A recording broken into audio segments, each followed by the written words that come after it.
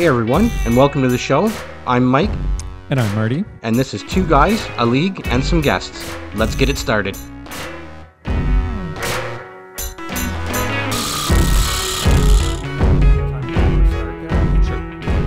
can jump right into it and lay the hammer down on a couple of these trades. So that's all, and you want to land on the trades first. All right, well, let's talk about the trades first. The ones that happened in our league. Let's get right to it, man. So Yeah, check my fanny. Check it. checking in on fanny. Okay, we can't get off track here, man. No. If we don't stop ourselves now.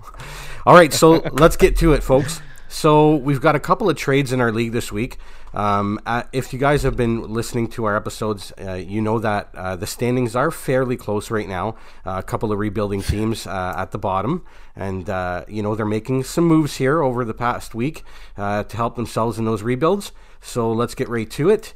The Apocalypse pick up Connor Garland from the Royals for a fifth round entry in 22-23. Wanted him. So hey, I didn't think he was available. Well, you know what? Like a solid pickup, right? Like not going to cost you all that much, and can this is the type of guy that can go off for like 5-6 points if he's having a really wicked week. Even more so, just depending, and if he has that kind of career week, so to speak.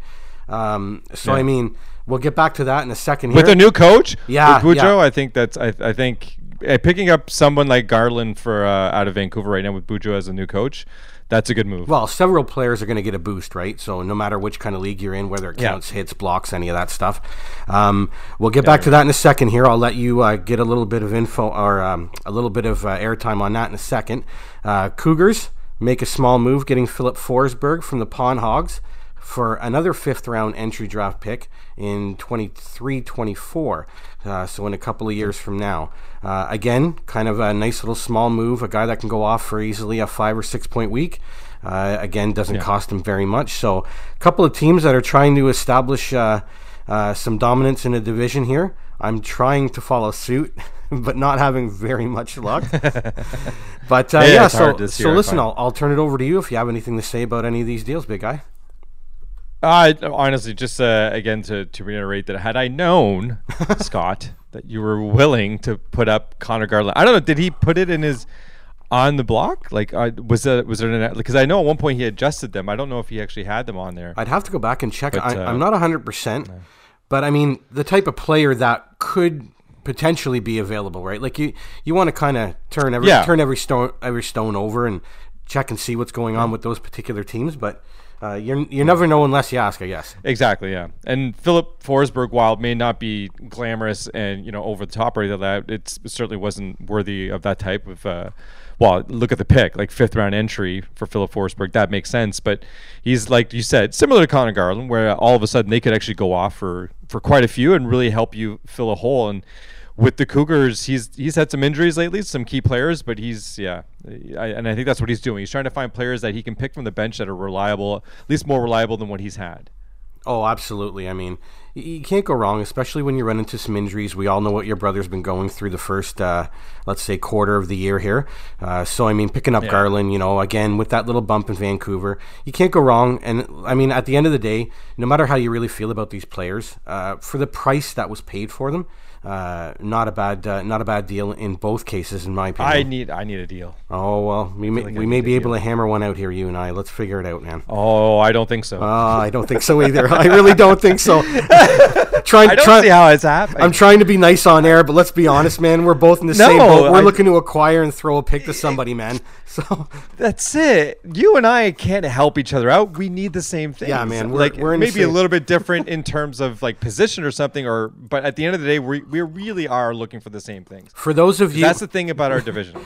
For those of you, full disclosure, I made a small offer to Marty for Joe Pavelski and absolutely got smacked across the face for that. So thanks, Marty, for smartening me up here and realizing we're both on the same track here.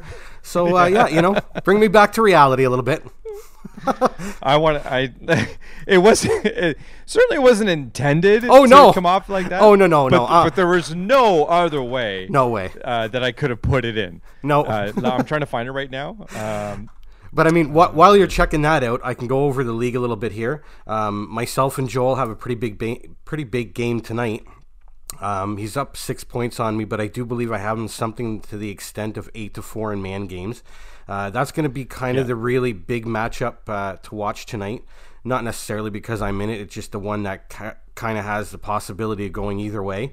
You're actually sitting pretty tidy with your week this week. Looks like you may pull through. And I believe your dad is ahead of Jason, I think.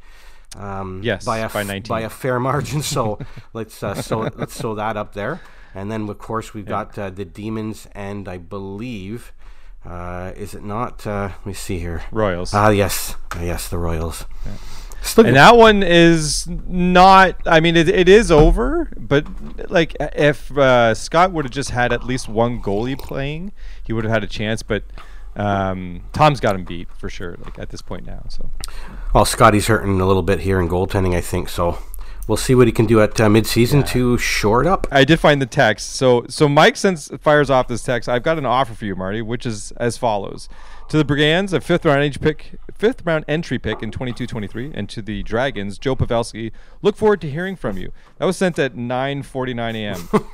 At 9:50 a.m., I replied with, "Nah, this doesn't help me in the least, as I need Pavelski more than I need a pick." Thanks, buddy. You're right. I was a little blunt.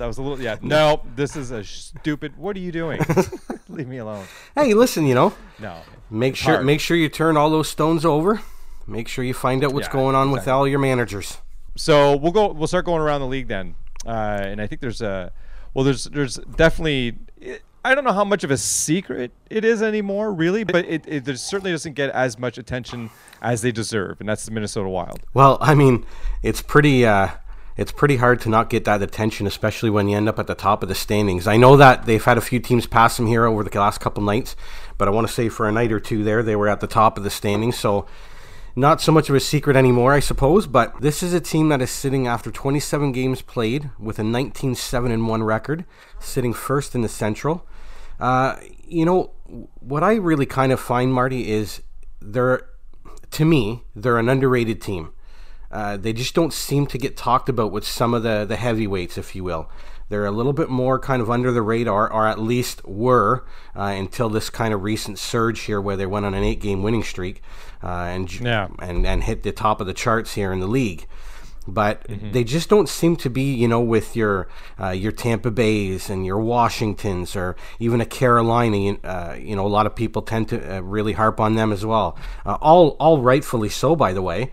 But I don't. The team doesn't have. So I've talked about it a lot in other episodes where there's a couple of different ways you can build a team, and a couple of different ways is that you either have players that are just exceptional, or you've got a system that makes sense and players that also sort of tap into it.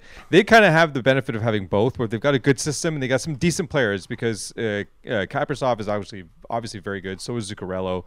Fiala, not his greatest season, but he is still a very good talent. There's a lot of players on this team that fit a good role. They've got 4 players that have 10 or more goals, and then the rest kind of balances out with 7s and 3s and 5s. Like, everyone's kind of chipping in. And I'm saying that, you might be like, well, 7 3s and 5s isn't a big deal. Well, they're 3rd in the league for goals per game, which that sounds absurd for a Minnesota team, because we always just sort of assume Minnesota to be closer to being a defensive team than an offensive team. But this ain't your father's Minnesota Wild, right? You know what I mean? Like, that means they would make them the Minnesota North Stars, which would be awesome. Yes, very nice. But but so again, the third place just took me by surprise. I didn't expect that, and even to continue on being surprised is the fact that their goals against is 16th in the league.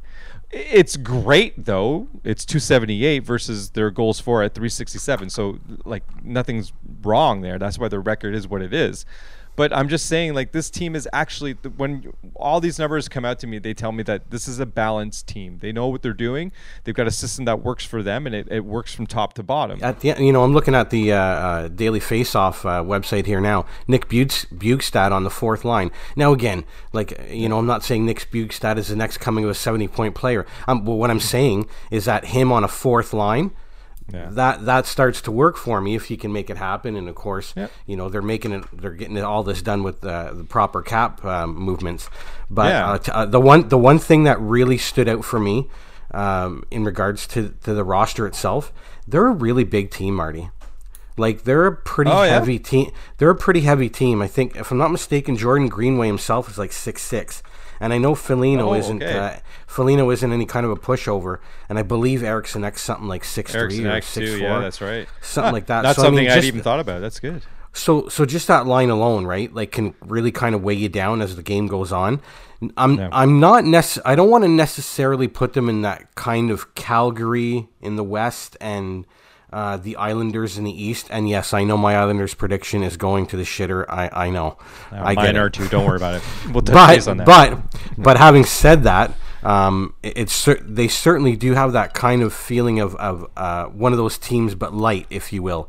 There's a little bit more sprinkle, maybe of some speed, or maybe a little bit more top end skill. I don't want to say full on skill, because I mean Calgary's got some players there, but I mean top end skill like Kaprizov. I mean, this is a guy that literally can change a game for you. Yeah, so can Johnny Gaudreau, but there's a little bit more flash, I suppose, with Kaprizov. So only Carolina and Florida have a higher goal for and against differential. So Minnesota is at +26, Carolina is +28, Florida's +27. So I mean, at the end of the day, those three teams are the ones that you're talking about in the same breath. And if we're going to go through a season where Carolina and Florida, and rightfully so, get a lot of attention, so should Minnesota. Now, and you kind of touched on a little bit that they might be a little bit built differently this year than years past, because we've seen Minnesota do well and make it to the playoffs, only to kind of fizzle out. Which obviously, if you don't win a Stanley Cup, it's kind of easy to say. But at the end of the day, I think this team, like you had mentioned, has a little bit something different. It could be the size, but I think it's the good balance of size and skill. And like one player that he must have been injured because he hasn't played all that much is Victor Rask.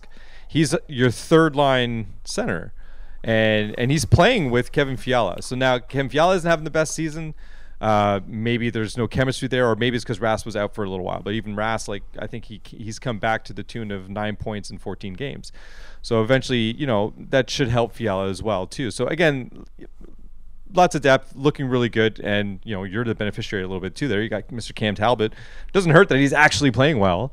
I feel like he's always been sort of given a bad deal. Like I wasn't thrilled with him in Edmonton. It wasn't totally working, but we'll touch on Edmonton because I don't think much is working there lately. But anyways, this might actually be a perfect time to kind of segue to something that we really need to talk about: the whole Bruce Boudreau thing that happened in the last episode. And he used to coach the Minnesota Wild, right? So that's a nice little, see how it connects there? Because quite frankly, if you didn't listen to the last episode, it's the only episode I've ever actually given a different title other than episode 5 or episode 6. It's called The Prediction, because Tom really blew us away. Well, I'll tell you, man. Like he mentioned it during the podcast, and it made sense. Like, good guy, and like we all kind of mentioned, sure. we were all on the same page. I mean, he's going to completely diffuse the toxicity out there. So, it made sense in the whole bit. If you listen to the episode, you can hear all of our reaction. I mean, we couldn't believe it. I mean, it's Tom the Prophet, apparently. So I tell you what, I don't know what was in Tom's drink that night or what was in his water bottle, but man, like he kind of hit the nail right on the head, and and good for them. Like I can't stress it enough. Just with how the vibe was out there with that team, they were yelling and screaming for these guys. Yeah, Green and Benning. So I mean, getting Boudreau in there, and I know it was a little bit kind of different, the coach kind of coming in without a GM in place, so to speak, but listen, I think in this particular case, in this situation, he slid right in there, kind of starts diffusing all of that away from the players, a player's coach. You get and then to me, you get Rutherford, who comes in there. Oh yeah, super. Oh man, whether he's your favorite or not, kind of is irrelevant. And what I mean by that is, okay, you're getting a guy that's coming in completely and utterly knowledgeable about everything in regards to the NHL over the past 3 decades, right? So, like, in regards to connections to other teams, this guy's not how afraid he operates. He's not afraid to make moves. Like, it certainly would have been interesting to have Joel on for an episode like this to really start to get exactly. Just kind of the reverse of what we asked him on the 3rd episode, where it was just he wanted everybody out, and I totally don't blame him. He was the reason why we discovered what we discovered while we were still talking to Tom. Thankfully, we hadn't hung up with him, because otherwise we would have missed that moment. Joel's the one who sent the text to Mike and I. All it said was "finally" with a bunch of exclamation marks, and then sure enough, we go online and there it is. So the great thing about Bruce Boudreau is that, and it seems everywhere he goes, he does this. You get instant results, and like he's got a shutout win already. They haven't lost under him.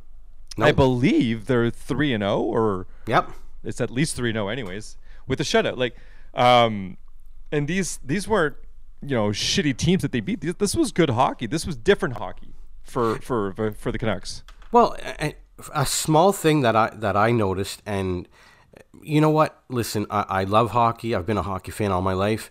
The idiosyncrasies of the game, I may miss out on a little bit per se.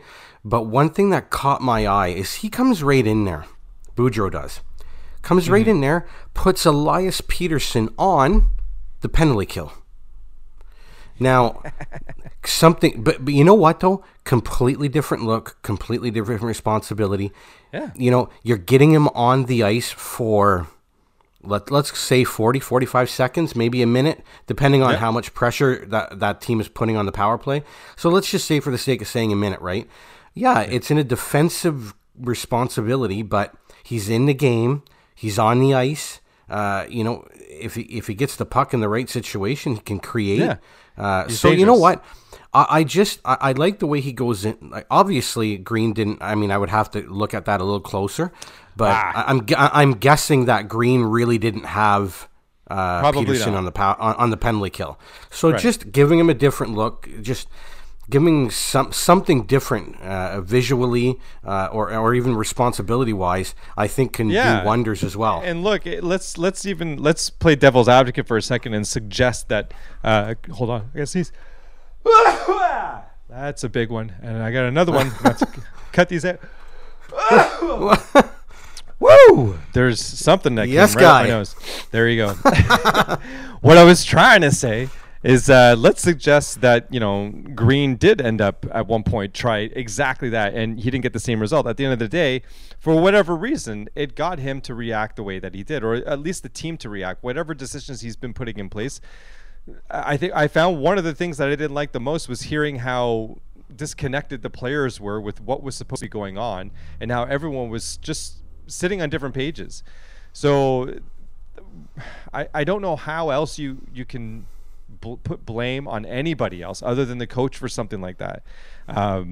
These guys are coming in. They're playing together. They're trying to win, and they're trying to do it together. And if there's a fallout within the clubhouse, then I don't know.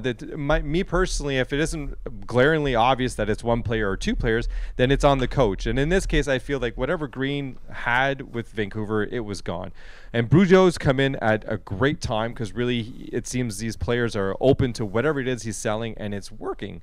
So, good for all of it. And then just to pull in Rutherford, oh lordy, this is going to be interesting. Like, so now, do you assume, as a Canucks fan, that okay, playoffs are open to us now again this year?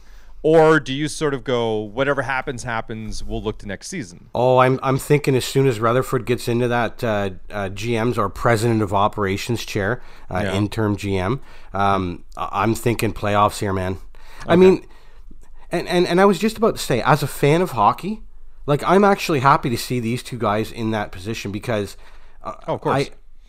I think that Vancouver, and I think everybody can kind of admit, they're in the mushy middle right now, right? Yeah. Like, they're not a complete rebuild here, and they're certainly nowhere near elite.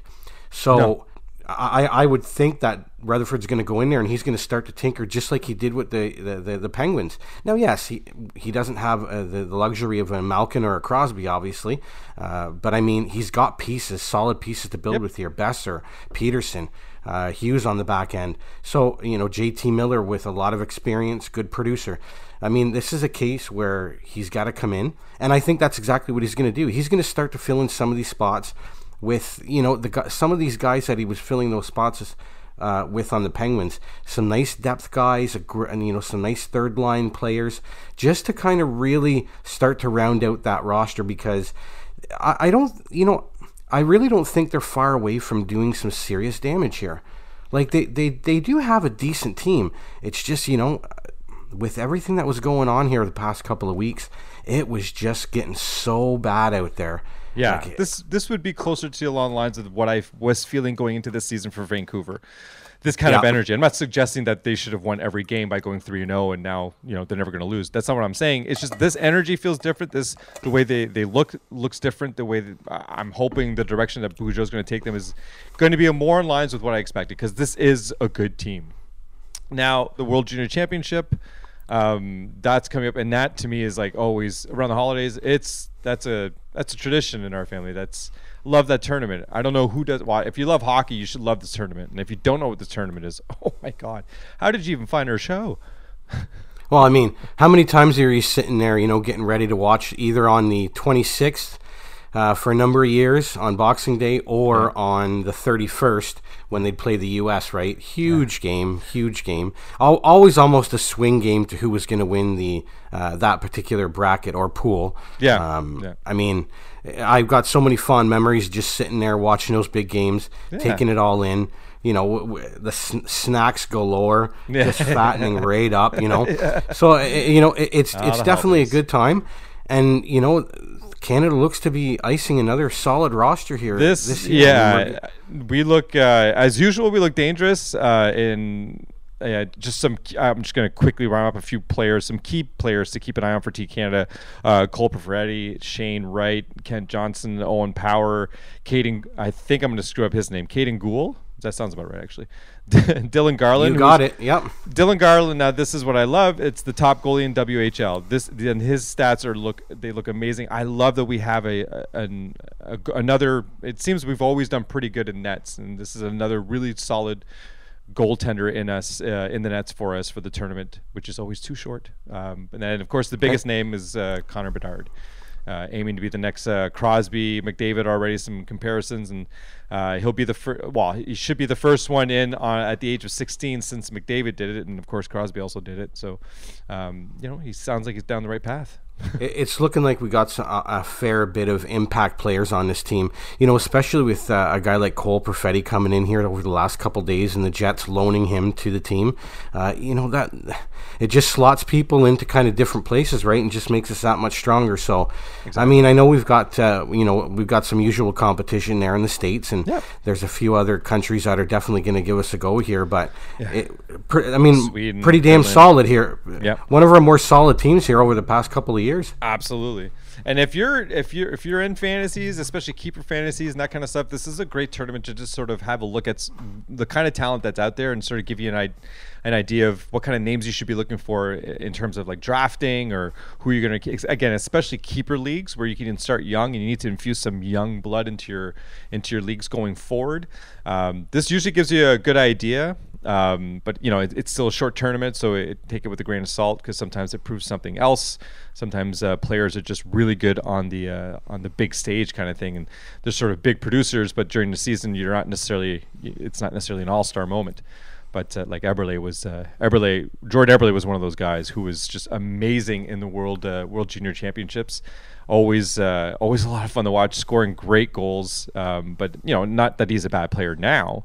But it's just to say that he excelled during those tournaments, and then ended up as again very serviceable, but not what you would expect, or not what we were hoping when we saw him play on the big stage. Well, I mean, with this type of a tournament, it's such a small sample size, right? That it's kind of a balancing act. I mean, the best part about it is you've got these big moments, where these players are staking their claim to where they want to be and where they want to go and some of their goals, and it's a case where some of them can step up to the big moments. I mean. Yeah. One that comes hero. Really to That'd mind be cool. here. Yeah, exactly. One that comes to mind obviously is Zegras there. I mean when he played in the tournament, just brash and that's true. It's great. It's great viewership. It's great for the fans. It is. But I mean, it is. This is a tournament where you've got every NHL team scout and personnel department is sitting there. So all eyes are on you and. Some kids can buckle under the pressure a little bit, and that happens. You know what I mean? It doesn't mean you're not learning experience. Exactly. It doesn't mean you're not going to be a great NHL player. But some people can just step right into that limelight, and they just live it and they love it and they feed off of it. And again, going back to Zegras, he was kind of one of them there over the past couple of years. Yeah, and then and you can see why he was always there. That kid's got talent. That friggin' goal that he set up there for Milano. Holy jeez. Now that's talent. That's the kind of shit that we need to see much more of. That is some entertaining stuff. For me, and I'll go into it a little bit hereafter, but the plain and simple of it is you get the puck in the net. It doesn't matter how it happens. It doesn't matter how you get it done. Yeah. Put the puck in the net. Yeah. And I mean the absolute skill that is shown in the league today, and I gotta be honest with you, I know everybody's heard all the comments from Torts and all of the kind of maybe the blowback from some others. Listen, we'll get into that in a second, but man, oh man, I am all for this. I am all for this type of entertainment. Like, bring it on. I hope I'd love to see somebody do it again. Tell me about it. I love that the game has evolved. Some fans think the game has changed too much and it's a little bit too soft, that kind of stuff. And you know what? I mean, I can't hold it in any longer here with this whole Torts thing. I mean, we brought it up quickly there. I hear this guy, and he's sitting on what is it, NHL on TNT, I think. Yeah, something like that, or whatever. Anyway, he sits there, and of course he says, I just don't know if it's good for the game. Back in the late 90s and early 2000s, you would have gotten your head taken off. Well, I don't know, John, but the last time that I looked at a goddamn calendar, it's 2021, buddy. Yeah. And listen, I may go off a little bit here on this guy, but the only thing to me that was good about any of that comment was for TNT and them getting viewership out of it and getting clickbait on it and getting all of this stuff. Okay, great, that's perfect. But listen, that doesn't make any sense. So he's gonna at some point he wants to coach in NHL again. By saying something like that, that just limits your chances of ever getting coaching job. Well, I'm sorry. What is he gonna do? He's gonna get a job and then he's gonna tell his players, you know what? Yeah, you can't score. We gotta have old school goals. We gotta have honest. We gotta have an honest goal. Yeah. An honest hockey game. And listen, you know what? Listen, time has passed this guy by. Time has passed him by. It's done. Oh, yeah. It's over with. Yes. I mean, between the comment he just made about McDavid and this comment here, it's like, okay, listen. He had a lot of supporters from the McDavid comment, though, but definitely a lot less than this one. Well, you know what? He's allowed to all of his thoughts. He really, really is. Oh, of just course. As I am. And I mean, to me, it's a case where, listen, you came up in the old school. That's fine. You can still love it. You can still think that that's the way it should be. Yeah. Unfortunately, you're about 20 years behind, bud. Yeah. Okay, it's just not working. The league has changed. The type of player has changed. I mean, do you not think Zegras was trying something like he was saying he was trying it at the U.S. development camp? You know what I mean? But he's trying. He may not have been trying that particular move, earlier than that in his life. But don't tell me that this kid wasn't being creative and trying different things when he was on that back rink in the backyard. Yep. This is the way these kids are. Absolutely. Today. And listen, there's nothing wrong with however it is you want to go about scoring your damn goal. You got something that you want to try, give it a shot and see if it works. But there's also nothing wrong with if John Tortorella in his mind sees that he would run his team differently. It's stupid to suggest that you would go to your player after scoring a goal and say, listen, don't do that again. So that on and of its own is a really stupid thing to say, but I can at least pull back a little bit and say, listen, if you would run a team a certain way where that kind of play doesn't fit, then, you know, so be it. That's fine. But there's room for both, if not more. Like, you have to be open to the concept that the game is going to evolve and change into different things. And if you're upset by that, and if you're bothered by that, listen, I don't know, go talk to a therapist about your aging, because that's what it sounds like. It sounds like you're just upset because things are no longer the same. They're not what they used to be. Yeah, no kidding, man. It's called growing up. It's like evolve or get left behind. And I think that's what's going to happen to Torts, which honestly, like, I've always been on the fence with Torts. Some things he's done and said I've been like totally supportive of and they made sense, but sometimes he goes off, and this is one of those moments where... You know what? I will say this about Tortorella. The one thing that I've always liked about him is the word accountability. He will hold his team accountable. Yeah. But I mean...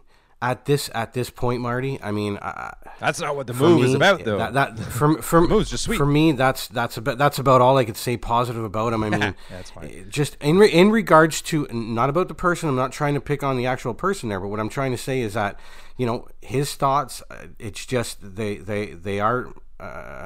They're out of date. I mean, like the word that you used, evolve. I mean, the league has evolved from when he was in his heyday of coaching. I mean, it's just not that way anymore. Yeah, and you know, and I think he's proving a kind of a good point. That it's true. The game is not the way you used to coach it. It's changed. So the things that we've lost are the things that you're lamenting for, but the things that we've gained are things that you're complaining about, and that's also part of evolution, where you end up the new way the game kind of gets played, where kids think outside of the box, and we start seeing different types of goals, because instead of seeing the same old body check, maybe body check is kind of a bad example of that. Maybe we don't see another fight. Instead of not seeing a fight, we're seeing a goal like that. So which is it that because at the end of the day, that's the product, right? Like, which product do you want to see? Would you rather see the fight, or would you rather see the goal?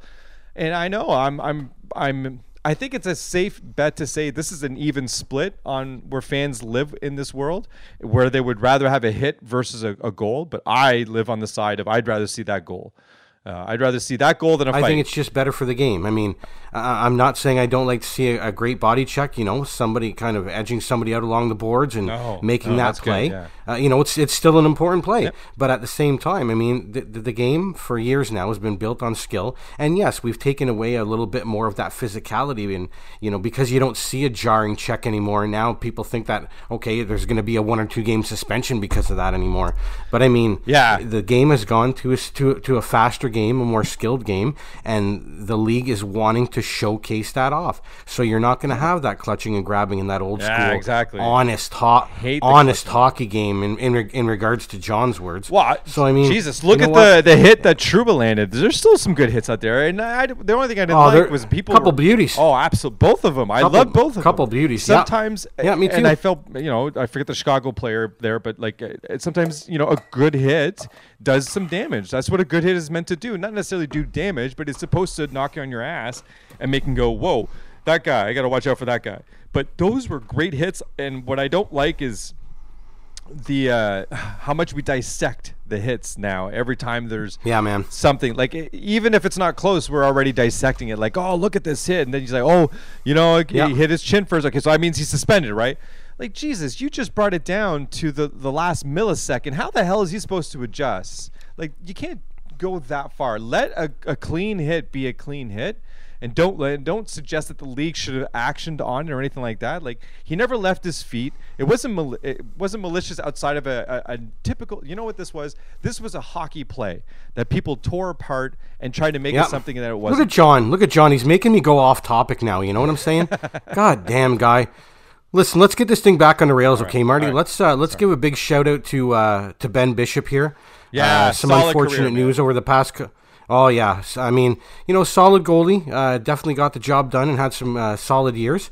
But unfortunately, with the news over the past couple of days, where he was trying to make a go of it with, I think it's Texas down there.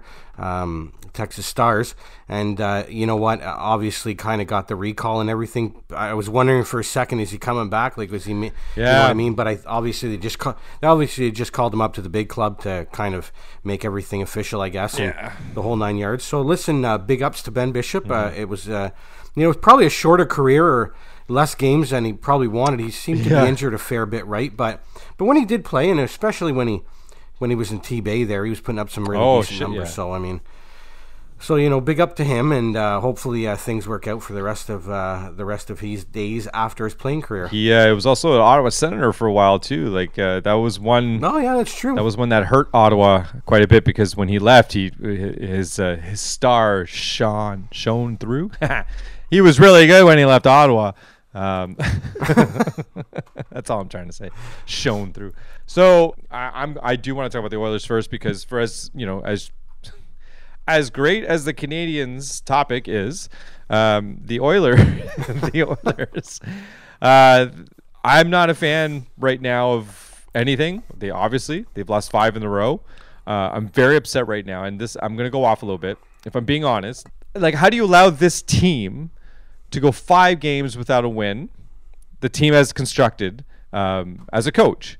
And honestly, I don't care that they played some of the better teams in the league because, quite frankly, they're supposed to be one of the best teams in the league. So you can't say, well, we played solid teams. Yeah, I know you're still supposed to win, man. You're supposed to be one of the best teams. The way you guys broke out at the beginning of the season, it really looked like this team was next level, on fire. This was going to be something special.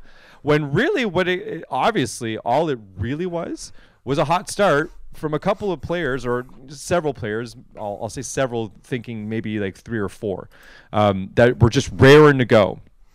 And luckily 2 of those they happen to be the best players in the world. Number 1 and number 2 are tied for 1, however you want to describe it.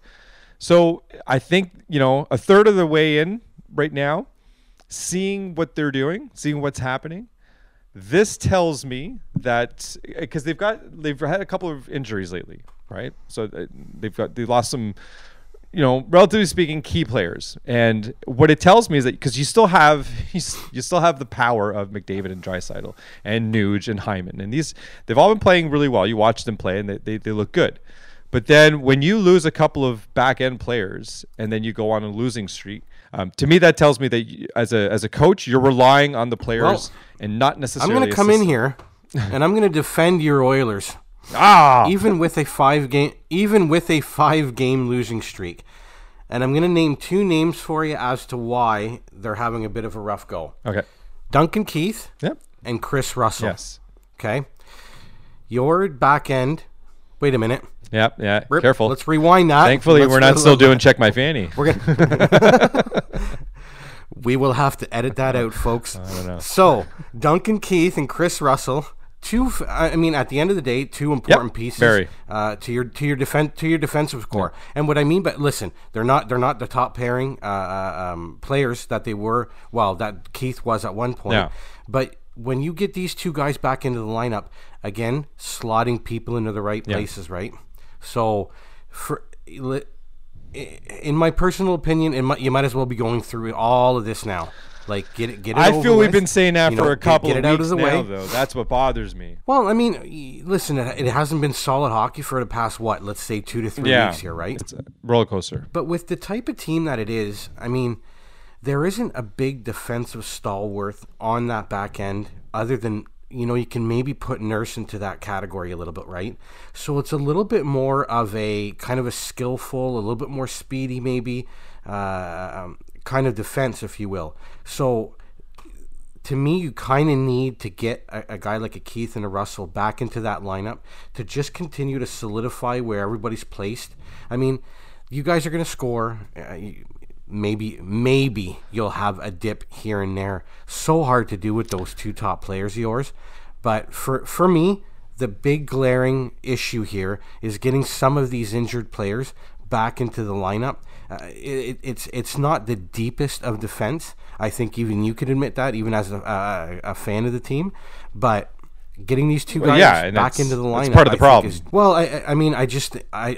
I wouldn't go so hard maybe on a Tippett right now. I understand that maybe they seem a little bit kind of off kilter, but they need a little bit more defensive responsibility from their forwards, maybe it's just not something they're as used to. I don't want to say that they're not used to defending, but maybe some players just aren't as used to that. I see your point. Your point is more or less that the forwards aren't used to not having that extra responsibility because it's normally there with the defenders who are currently out. Well, so there's responsibility shift, and that's kind of where your direction is. Yeah, going. Without going into a deep dive, right? This is an offensive team. Okay, they're no defensive juggernaut. Yeah. Let's be honest, right? Compare them maybe a little bit more to the Calgary Flames. Interprovincial rivals. They're built a little bit more with that kind of a stout defense. Nothing wrong with how either one is built.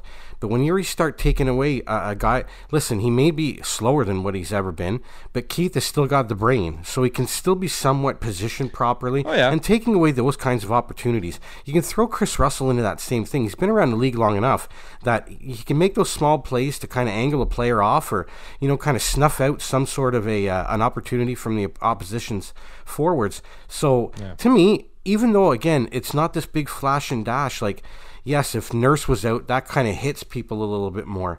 But whenever you take those two guys out, and Chris Russell being the shot blocks leader, somewhere along the line, this guy's going to block 2 and 3 shots a night. But I'll stand pat with my point though, and still I full-heartedly believe that you need a system that can sort of blend with whoever's playing and substituting for an injury. What you're saying is that the system needs to be in place where you can weather that storm, is what you're telling me.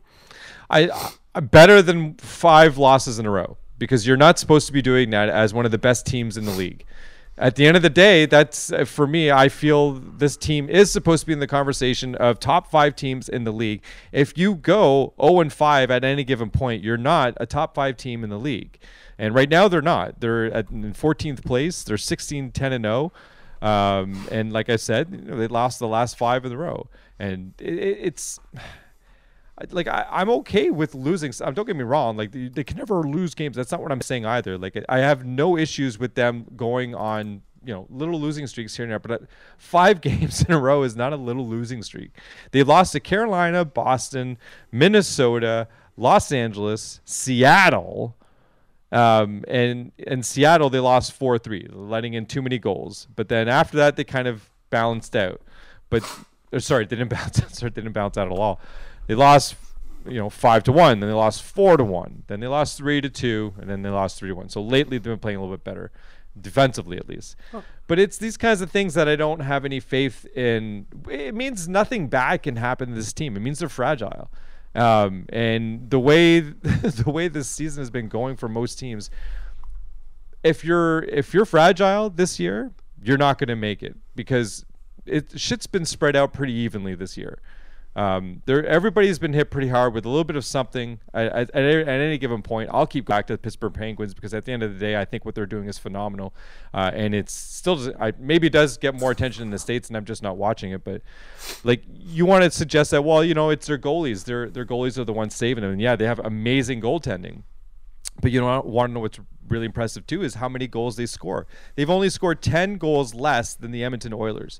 So if you think the Edmonton Oilers are so much better, well, Pittsburgh's only 10 behind them. And to me, they're playing better. I have more faith in Pittsburgh going further than I do Edmonton right now, only because it's something like we're watching it right now. The second something goes wrong, Edmonton folds. They can't handle any amount of pressure or any change. The irony of that too is, the last game Edmonton won was against Pittsburgh. They beat them 5-2. Well, so, listen. Head to head, it's a little bit different. In regards to the Oilers, listen, if you're a fan of the team, you're really just hoping that this is part of the learning curve. They've had their disappointments in the playoffs, and I'm sure that the market themselves has reminded them of that on several occasions. But you got to really hope that they're taking it in. It is what it is. It's a 5-game losing streak. You can't go back and erase it. I don't know. I might be the only one. I might be the only one actually asking for Tippett's head right now, but because I haven't seen it anywhere. But for me, when I see this kind of stuff and I just start looking into it, and things become a little bit more clear to me personally. I hopefully lots of people disagree with me and they all let me know. But I really feel that Tippett should at this point now, he needs to be feeling some heat. If he can't turn this shit around by, like, imagine they lose another 2 games. That's 7 games that they've lost. And I'm just putting a number out there. 2 more games. Is it then? Then do you think that he's on the hot seat? Because quite frankly, 7 is, that should never be okay. Losing 7 games in a row as a team that's supposed to be one of the best in the league. That's where you're supposed to be. Well, I mean, look, weirder things have happened, right? I mean, let's just say they do go on another 2 games losing streak here to add to the 5. So a total of 7. You got to start asking yourself maybe a few questions. And I suppose the only reason why I'll kind of give this Tippett thing some credence is this. I believe that Holland has kind of got his hands tied behind his back in regards to the salary cap with that team.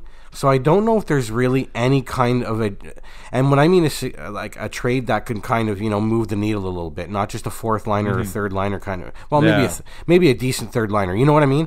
And I just don't know if he has the money to be able to do that. So now you look to what is his next bullet that he can empty from the chamber? Probably the coach. Now we have seen over the recency biased here, but we've seen coaches come in kind of either mid-year or whatever, 20, 25, 30 games in and turn things around. We're seeing it a little bit in Vancouver right now, right? And then actually think about this just for a second. Imagine Bruce Boudreau coaching this team. Well, I mean, that would have been nice. A little late now, but that would have been really nice.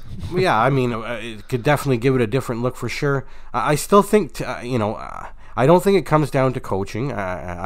Me personally. Well, you're wrong, Mike. Hey, listen, we're both allowed to our opinions, right, bud? I mean, hey, no, I just think that it's my Oilers. It's a small 5 talk about game. Your Habs. Talk about my Oilers. Well, listen, I think they're going to be all right. There you go, done. I don't think you're right, but we'll see. God, I hope you're right. I'm being too much of a pessimist, I guess. Hey, well, listen, although we could talk about the Oilers all day here because my Habs segment's real small, bud. Yep, let's go. Let's end it. Like let's a Band-Aid. end it Right off. All right. Yep. Habs. As for my Habs, guys, well, let's be honest. It's pretty brutal, man. It's just not looking good. I'm not going over any numbers. I'm going to spare everybody the numbers. I will. You can look on NHL.com if you want to check the numbers out. It's not good. It's just not good. 31st, 30th, and 28th. That's it. That's all I'm going to say. It doesn't even matter what category. So you mean it hasn't changed in like 5 weeks? Jesus. No. You may have gone up in the 28th category, but listen. About the only thing that, as a Habs fan, that we're looking for here is where are we going to end up in the draft lottery? Yep, draft lottery. Where we end up, man? What's going on?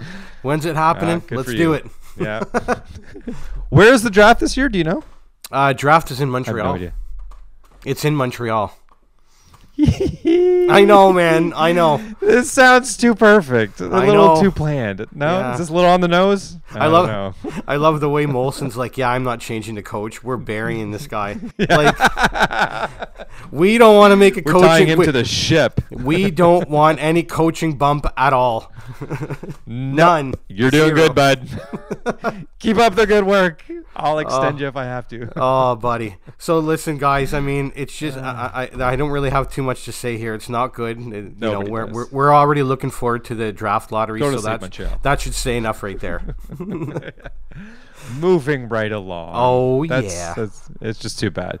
All right, so we got Beauties and the Beast now. I kind of really like these beasts. These are these beauties. Sorry, this is it's a good list. They always are, but this one in particular, I like it. Who's going first this week? I think you're up, buddy. I'm up this week. All right, fine. Yeah, I'll why go not? First. Let's I don't do mind it. at Why not? all. These are some sexy picks. I must say myself. There was one in particular, that I really loved. I'm about to wet your whistle here. Alex Newhook. Good. Look at that. Oh, yeah. Man. Oh, my God. Messy. 4-game point streak, 3 goals, 2 assists for 5 on a third line, even strength, and second power play. This kid, 10 points in 14 games tells me this kid's legit. Like, because I could have gone, and actually that's true. The other thing I want to mention, 13-26 of ice time. That's nothing. he's making things happen. And I mean, if you're not paying attention to hockey, I understand why you wouldn't know this. But even if you're sniffing hockey a little bit, you'll know that the Colorado Avalanche are currently playing like a football team. They are just scoring goals left, right, and center. Every game they have, they seem to score at a minimum 5 goals. I think that's what they've had over the stretch of their, is it a 15-game winning streak ever since I predicted they weren't going to go anywhere? Oh, man, they have been on a run big time, man. They're playing some really good hockey. Now, it'll be interesting to see here, though. I mean, Landeskog's out now, too. Oh, so, is he out? Yeah, I didn't know man. that. Oh, yeah, that's Landeskog's out for a couple of weeks here. So, I mean, McKinnon just gets back, and then they lose another top-line guy. I'm like, when this team gets it all together, man, like, so holy that frig me. means, oh, yeah, exactly. So that means going to more line shuffling for Burakovsky, which I'll touch on in a second. But yeah, Alex Newhook. Listen, if you got a team going, another young guy, like, seems to be the real deal. Like, this guy just really looks solid. If you can throw him in your lineup, I would do it right now. Especially anybody from Colorado, quite frankly. Next up, another one from Colorado, D-Man. He has been my secret weapon this year ever since he got off the injured list. I'm not even sure he was on the injured list. I want to say he started this season on the. Anyways, doesn't matter. He was injured. I think he was injured. He was injured to start the year. He was injured to start the year. Okay, yeah. So Devon Toews, 1 goal, 5 assists in 3 games. But honestly, I'm not even doing it justice. He's got, I think overall, it's 24 and 15 with our system, where you get an extra point for the goal. All he's done since coming out of injury, like I just said, is produce, and probably he's the best defenseman on a team not named Makar, but I don't know, maybe he is right now playing better than Makar. They look amazing together. It doesn't matter. Everyone looks really good in Colorado. But he's been a good pick, man. Yeah, he's just been awesome. And I didn't protect him last year, only to pick him up in the draft, knowing he was injured. That's how good he was. He was quietly good last year. This year, I don't think you can hide him. He's forced me to do, at this point, up until Devon Toews, I wasn't protecting any defensemen should the entry draft were tomorrow. But now I have to protect him, meaning I'm dropping a forward for this defenseman because he's just been that great. Another solid, one, man. But another great player, but he's been injured. He's even got 3 points in his last 7 games somehow, but he's been injured for most of it, is Jake Guentzel. So the timing of it really sucks, but Pittsburgh will be fine because that's just them. But he's got 5 goals, 2 assists in his last 2 games, or 7 goals and 4 assists in his last 6. Like, he's rocking it. Yeah, you got him, eh? Yeah, he's just awesome. Yeah, hence the reason why I'm looking to make a trade, because I mean I lost him out of my lineup, right? So I'm kind of trying to fill the spot a little bit. I've got some options. That's a tough one to fill. Oh yeah, that's a tough one to fill. That's the thing. Like, losing a Jake Guentzel the way he's been producing. I think a 13 game point streak he was on or something like that. 13, that's. I think you're right. I think it was 13, but then can't remember. Was it the injury that stopped him, or was it just the injury? Yeah, the injury stopped it because he had 3 points that night, I think. Okay, so it's still potentially going then. Now my beast, and he's another one on my team, Andrew Burakovsky. So 2 goals the last 5 games played. Those goals came recently too, so don't get too impressed by that. He had a demotion to the 3rd line, but he was kept on the power play, so it should send a clear message to him that he needs to start picking up the pace. I'm just not sure what has been going on, like, because he's been getting his regular minutes, but again, being shuffled around. That's one thing I've always thought, and I think I said it at one point at the beginning of the year too, is that I felt Burakovsky, for whatever reason, last year this happened a lot too, where whatever injuries, he was the one being shuffled around, and I feel sometimes he can show that he can handle that, but I think that I don't know, in my opinion, I feel like that's bad. That's not necessarily something you always want to do to a player. You want them, like, maybe Burakovsky's just not having enough time settling in on a line somewhere, so he knows what kind of minutes he's getting from what line and what to expect from the other team, rather than, being thrown every once in a while to the first even strength and then, staying on the second power play, or then vice versa. Now he's on the third. Like, I don't know. Maybe that's what's hurting his game. When that whole Colorado team is healthy, I mean, you've got who do you have down the middle there? So you'd have McKinnon. You got Kadri in the 2-hole. You got Alex Newhook in the 3-hole. Yeah. Now, of course, I could very much understand where Bednar doesn't want to move Kadri off that second line, but wouldn't you love to see Newhook with Burakovsky? Right, yeah, right now. I mean, yes. And the big reason I say that is I kind of view Burakovsky as a little bit of a trigger man. And boy, oh boy, with some of the plays that you see Newhook doing here over the past couple of weeks, very, very adept with the puck, very, very good stick handler. So I'd like to kind of see those two eventually, but I can very much understand where he wants to keep Burakovsky on that second line wing with Kadri. I mean, why would you move Kadri to a third line? Well, you know what I mean? Must be still injured or something, because now the updated. So now and this is what I'm talking about, being shifted over. He was on the third line a couple nights ago. Now all of a sudden he's on the first line with McKinnon and O'Connor, and that's even strength. And he's also now first line power play. So they got Kumper, Rantanen, Burakovsky, Makar, and McKinnon on the first power play, whereas you've got Niskanen, Newhook, Comfort, Taze, and Girard on the second.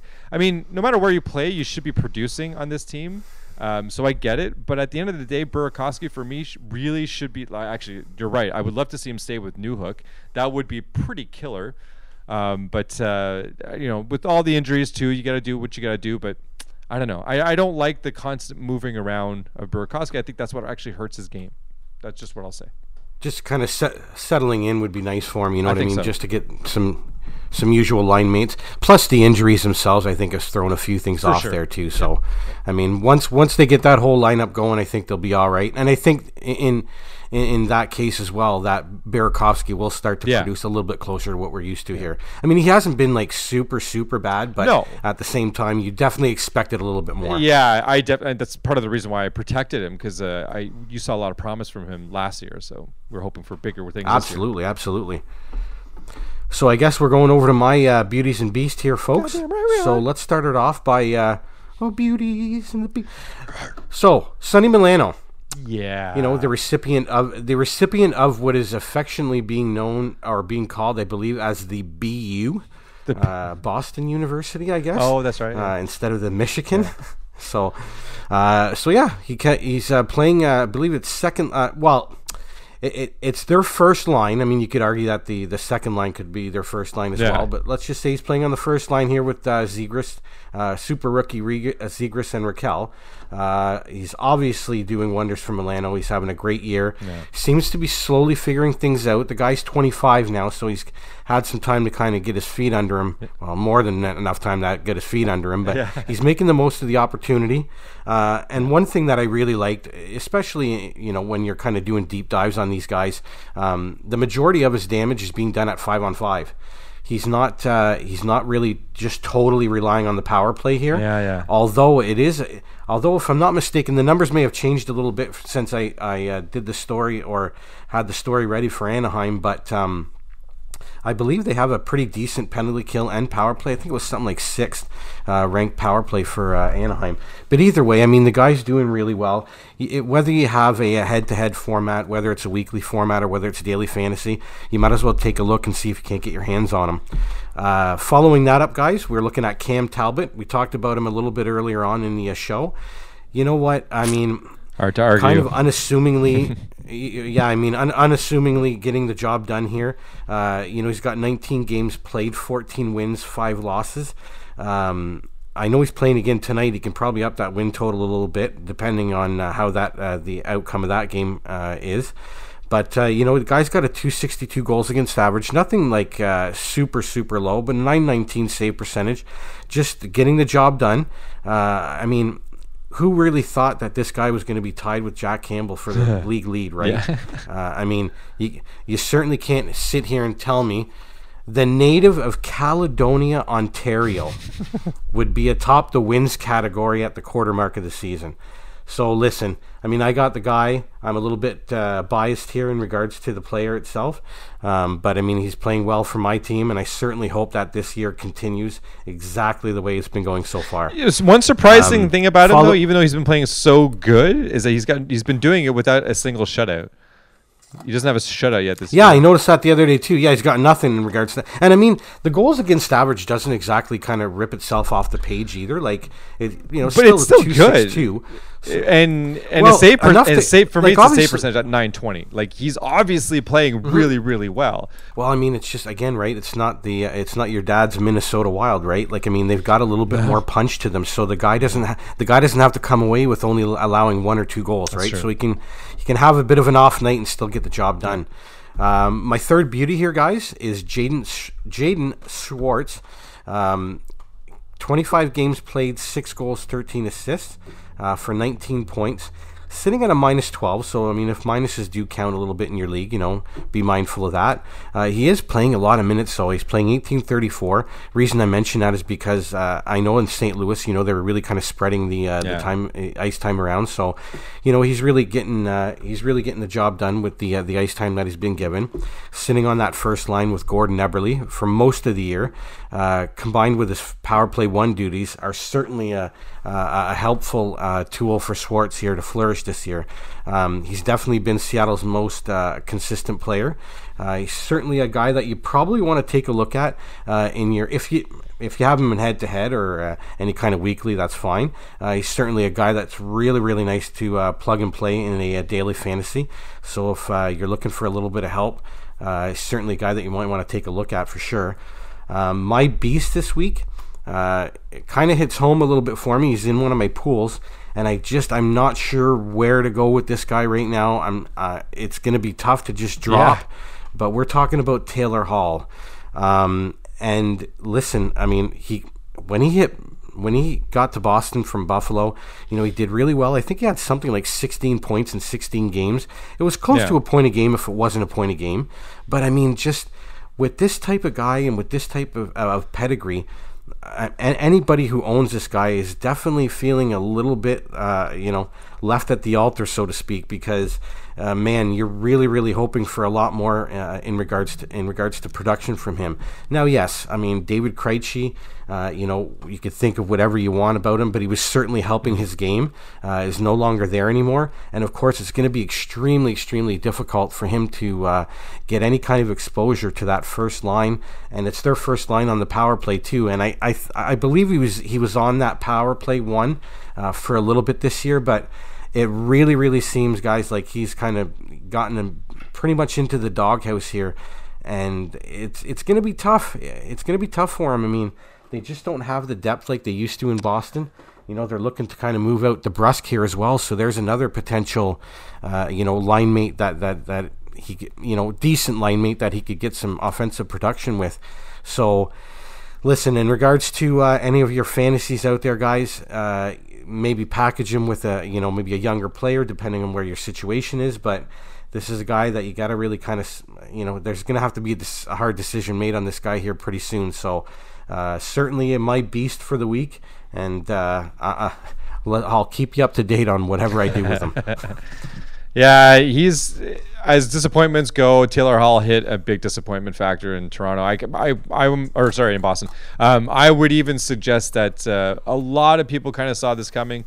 When he got signed, a lot of people said he was actually being overpaid at the time too. So, not happy to see it happening because I had suggested it. I know my dad had talked to me about it, Taylor Hall, at one point, and my opinion of Taylor Hall was that it was a good spot in Boston for him, but that tempered the expectation because it seemed as though his best years were behind him, and I think that is where we're at with Taylor Hall. I have to agree because I mean, doing a deeper dive on the guy, he had a couple of outlying seasons where he had some those kind of 90, 80, 85 points. I believe he had a couple of them, but I mean, really, other than that, you're looking at about a 65-point player.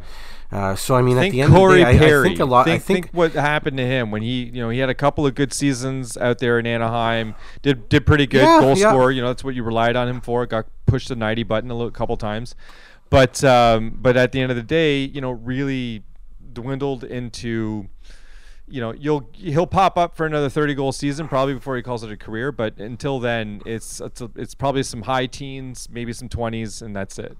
I think, again, not that he's old at all, but it's just I think the best is behind him. And I think the expectations are never going to meet up to what they were for when he got drafted by the Oilers.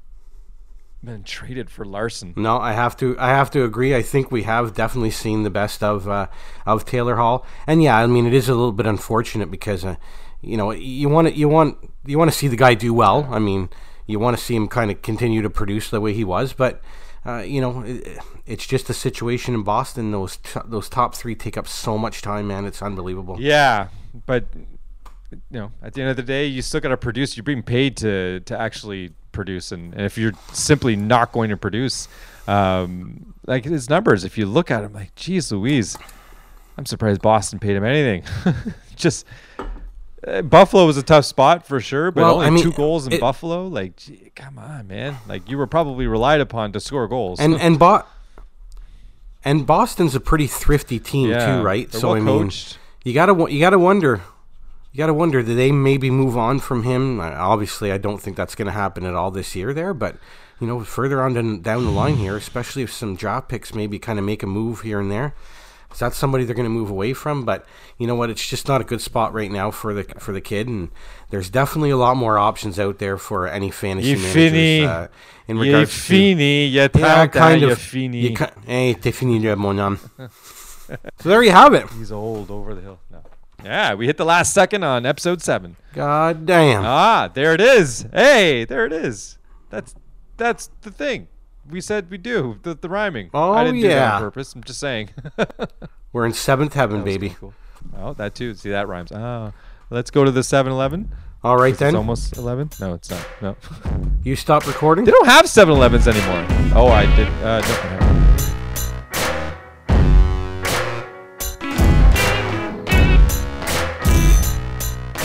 Thanks to everyone out there for listening. If you're interested in reaching out to us, you can email us at 2guys, a league, and some guests@gmail.com. You can find our latest episodes at anchor.fm/2galag, or you can follow us on Twitter, where you can find all of our info. Our handle is @2galag, that's the number 2, followed by GALAG. Don't forget to like, follow, and share. Thanks for listening, and until next time.